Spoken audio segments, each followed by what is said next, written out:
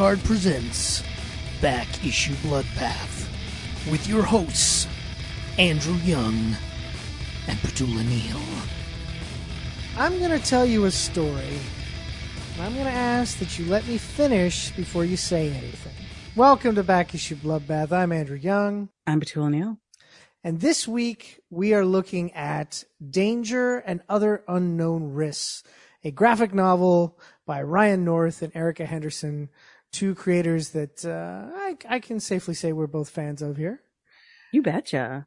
Yeah, and it's a graphic novel that came out earlier this year, and we got a chance to check it out. It's funny, I picked it up at the Toronto Comic Arts Festival, and I always forget that Ryan North is not a regular man. He's a giant. So when you shake his hand, it's like your whole arm is enveloped in his hand. Yeah, it's got those, it's all long, like all the extremities got those long getaway sticks, but like very gentle giant. Oh yeah, very gentle giant, but it's just when I pick up the Danger and Other Unknown Risk graphic novel, hold in my hands, I realize it's like about the size of one of Ryan's hands. Yeah. Yeah, it was perfect size for reading or for traveling on transit, or in Toronto right now, waiting forever for transit to not come because it's construction season, y'all. Nobody's getting anywhere in any timely fashion. Yeah. Yeah, fun times. But anyways, let's talk about what this graphic novel is about. You remember the Y2K bug? I do. For those who might have forgotten or might not have been around at that point, as we were leading up to the year 2000 and 1999, there was a possible bug in all of our computer systems that was going to make the systems think that when it turned over to 2000, that it was not 2000 and that it would be 1900, which would be a mistake in logic for the computers, which would then cause them to crash. As it turned out, that did not happen. But this takes 1999 in a different direction. That in the year 2000, when the clock ticked over, it wasn't the end of technology. It was the beginning of magic being released into the world. Years later, the earth is transformed. Magic works, kind of. People are happy, sort of. But the new world isn't the same as it was. And to Marguerite de Pruitt and her grandfather, it's something that needs to be saved. And so Marguerite must go on a quest with her dog pal, Daisy, a male dog who is very prominent about the fact that Daisy is a unisex name and can be given to anybody. But hey, it doesn't matter if it's a unisex name or not. You name yourself whatever you want. But anyways, they go on a journey and they have to get certain relics from the past and from the present to be able to pull off a spell to save the world. And that is the premise that's set up. And so it's an adventure story, which kind of harkens back to like back in the 80s. Like half of our films were kind of like this, but they always dealt with like mythical lands. But this deals with our land becoming a mythical land, kind of. Yeah. It's a uncle, not a grandfather, but he's giving grandfather energy. Right. It is an uncle. You're correct. Yeah.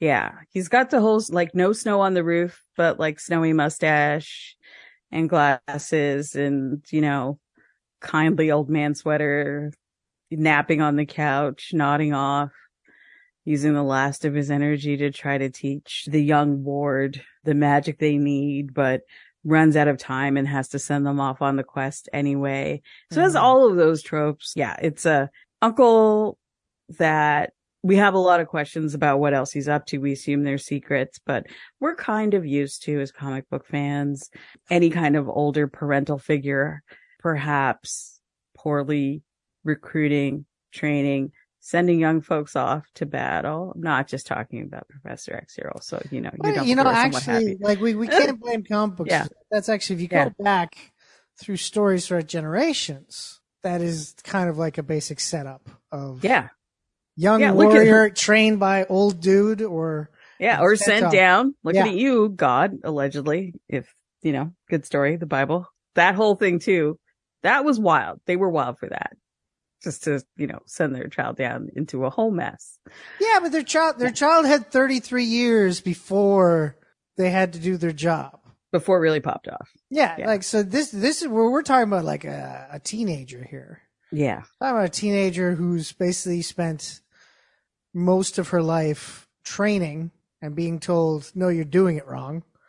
And you're the chosen one, but I can't trust you because you haven't gotten it yet. Basically being given a lot of like tough love energy in her training, which, as we have found out over time, most people learn better with positive reinforcement than with negative energy. But no, she's got to work. She's got to work with negative energy here. And well, that's the thing though. If she was given positive reinforcement, it probably wouldn't be as interesting a story. Let's face it. True. One of the things that I love from Almost Panel the First is you get the feeling that these two creators have worked together before, which they have. Oh yeah. There's a lot of trust. A lot of the tell doesn't necessarily have to show, and a lot of the show isn't necessarily part of the tell.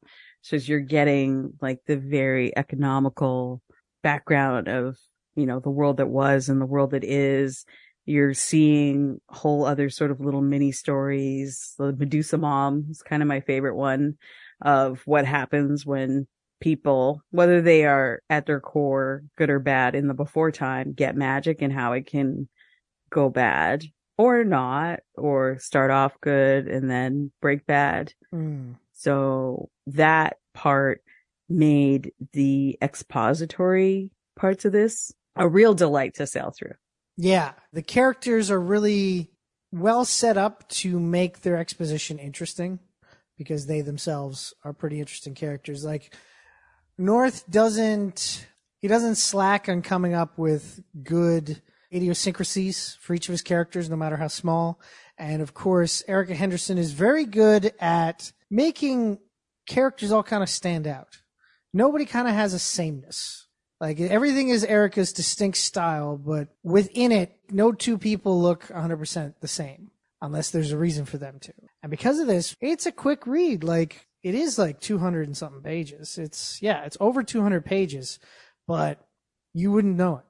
Like you just breeze through it. It's like when you sit down to watch like a 2-hour movie, if it's really good, it'll feel like it's like 90 minutes, And that's what this kind of case as well, is that it's a really tight read, because they don't try to like reinvent the wheel here. They take the idea of a quest, looking for a series of MacGuffins, and putting them together to make the deal. Now, of course, there are tweaks to the story, and the outcome is not exactly the same as most events with a quest in them, but the framework is very, very traditional, in my opinion. Yeah, including you meet foes who maybe could turn out to be friends and vice versa along the way. You're looking for objects, there's shenanigans, you have, your companion, all of that. It would be a pretty tight video game. It would. And they even overtly mention Dungeons and Dragons at certain points where you have healer moments, like you only know one spell, but it can do different things at different places. Mm-hmm. It is really something for every nerd or non-nerd. Yes, because also it's a coming of age story. It's about a girl finding basically the ability to stand on her own 2 feet, to take the things she's learned and the things she hasn't learned and let it inform her about the person she has become. And, she also gets to have, the first instance of, romance, which she has not experienced before, which is always one of the major parts of a coming of age story. And I don't want to spoil the name of her love interest, but it's hilarious. If you, if you followed another popular franchise, I was like, I love you for that. That's so good. Oh, yeah. But and so because of that, I feel like Marguerite is a very easily likable character. You just want to see her win. You want to see her win. You want to see her get the things she's looking for, because she's got that can-do attitude, but she's not like overly like super positive. She has the foe trying to look like she knows what she's doing when she doesn't, sort of thing, which is like, that's most teenagers that I meet. That they're like, no, I got this. But then deep down inside, they're like, oh shit, what am I doing here? So yeah, like the character hits all the right levels, and playing off of most adorable dog. I was about to say, possibly. Playing off of a dog. Yeah. And it's a talking dog. And talking dogs are always fun, in my opinion. And this talking dog, kind of in my mind, I pictured like Kelsey Grammer if he got kicked in the head a few times. That's kind of like Frasier if he got kicked in the head a few times. Like, okay. If Frasier was dumb, that's kind of how I felt. I was still thinking something that sounded younger, but still had like a bit of a rasp, sort of like you and our friend Mr. Johnson. Okay. Well, yeah, I can see that. You know who would have been the young Simba? Jason Weaver. So the guy who did the singing voice of Simba, the black kid. Okay. In the original, like that kind of voice. The one who's saying, I just can't wait to be king. Yeah. Okay. Yeah. Okay. That's a lot younger than I pictured. Definitely. Yeah. But he had a good little rasp in his voice even when he's young, that actor. True, but you see, the reason why I picture older is just because, dogs, they age faster, right? So that's why in my head, older voice coming out of this dog, because it's not a puppy. It's definitely not a puppy. So, but to each their own. We're allowed to hear whatever voice we want when we read this fucking book. Yeah, maybe when he was a little, he was also the friend on the WB show Smart Guy. So sort of like that other kid who'd be telling, the optimistic kid, okay, we need to be a little more tactical here. After a certain period, I did not watch those shows anymore. And so I know, but my sister and brother did. So I know the family. I didn't realize any of them had friends, because in my head, it's always just, it's the brother, it's the sister. Yeah, I don't know if you would have seen him anything. He was also one of the guys on Drumline with Nick Cannon. And I can honestly say I've never seen any Nick Cannon projects. Drumline is really good. I don't doubt it. It's just something that I was not in my view at the time, right? That was what, 2000? Yeah, around there. Yeah. Yeah, it's really good though. So, Zoe Saldana. Yeah, before she decided I'm going to just be in every single $1 billion movie. Yeah. But she plays like a majorette, so gets to use her dance background. So maybe that could appeal to you. The idea of a young Zoe Saldana in a spangled cream bodysuit dancing. I wonder if they do a follow-up to Danger and Other Unknown Risks, if Ryan North will pull anything from Drumline and put it in the story, because I don't know. It appears to hold the cultural zeitgeist here. All right. It really does. So listeners, if you've been with us a while, tangents happen. But back to this great story, which there's a sort of 2/3 of the way through, what we're getting towards is finding out. And I don't want to spoil this one because it's still pretty new. Mm-hmm. So I don't want to give up everything that happens in the last act. But we do start to confront, is the world that we have now, while it's different and people have had to adjust, is it something we need to be saved from, or is it something we need to adjust to? Should we be trying to make the world not magic again? Or should we learn to adjust with the times? And I felt that they did a really good job with that theme, because of course, magic is standing in for all the things that has changed in the world over the past 20 years and how we've progressed in certain ways. And some people have been afraid of that. And I thought that they did a really good job of presenting that without hitting you over the head with it. Very subtle. Kids could read this, young adults, and not see any of that. Yeah. Yeah, no, because to me, it's definitely said to me, it's this is talking about equality of sexual orientation. This is talking about different movements in, economically and the different parts of the world, how business is changing, how the world is changing, how the youth that have, the millennials and the younger Gen Xers have kind of changed things to the way from the baby boomers have done it. All that sort of stuff is there. Yeah. But you could ignore that if you wanted to. Yeah. If you're a certain age, you legitimately cannot remember a time before Google? Yeah. So the fact that things like electricity and other things aren't available except for in some areas where they've figured out workarounds, but it's still kind of magic-y. It's okay to only know how to operate in this new world. And that doesn't necessarily have to be seen as something that needs to be changed. Yeah. I think the other thing they did a good job of, again, putting in there subtly without banging you over the head with it, is the idea of consequences of actions. And so the use of magic here, of course, comes at a price. And the way that people deal with it is different. And so, again, it does kind of harken back to the idea of like, you know, many hands make light work, and, you know, it takes a village sort of type mentalities, as opposed to the very capitalist idea of I'm going to get mine. And that's in there. Versus together we can all have ours. Exactly. With a small investment from everyone. Exactly. So yes, so the needs of the many versus the needs of the one. Yeah. See also Guardians of the Galaxy, the first dance-off hand-holding. There you go. There you go. Dance off, bro. Right there. Yeah. It's one of my favorite moments though is early on as they're traveling through the different kind of parts of the map on the quest. And again, very D&D-ish. Smells like smoke, hops, questionable sausage, and in that, the most adorable dog ever eats, like mouth open, tongue hanging out. And I want to say desperation. A tavern? I felt seen. I felt appreciated. I felt kind of like I did the first time I walked into a bar after lockdown. Sort of like that good, bad, like, did I miss the smell? I think I did miss the smell, even though it's not necessarily like a good smell, but it's a smell that I missed. It's a hearty smell. That's what it is. It's a very hearty smell.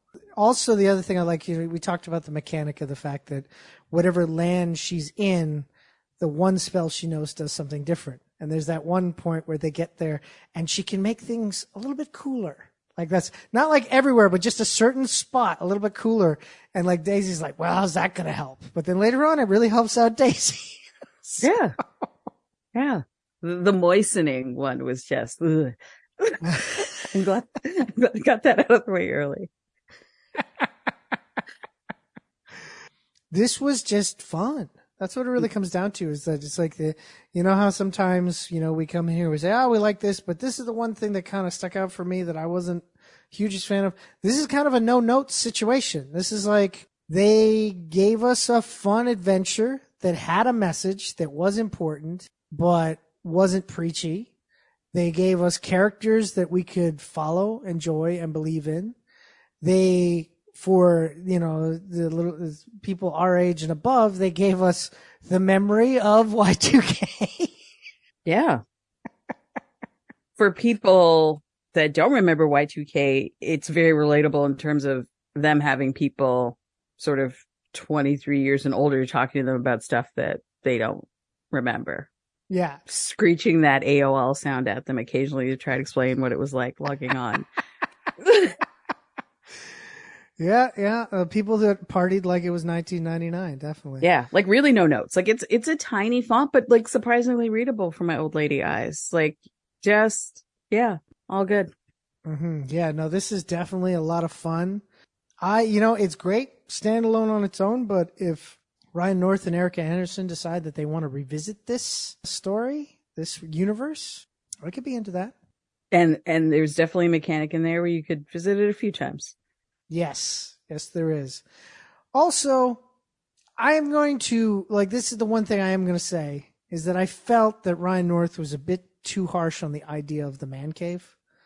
Mm-hmm. Not all man caves are used in that way. Sometimes a man cave is called a man cave just because the significant other, who happens to not be a man, says, hey, I don't want all your crap all over the house. Could you put it in this room? And that becomes the man cave.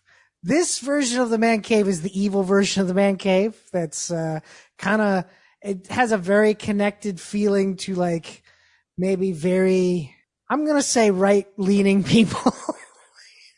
As a cave dweller myself, I will say I understand the need to be occasionally encouraged to leave the cave. Yes, I understand that. Yeah. Yes, because you are reporting right now from the Lady Cave. So yes. Yes, my pink room that's full of comic books and video games and multiple game systems.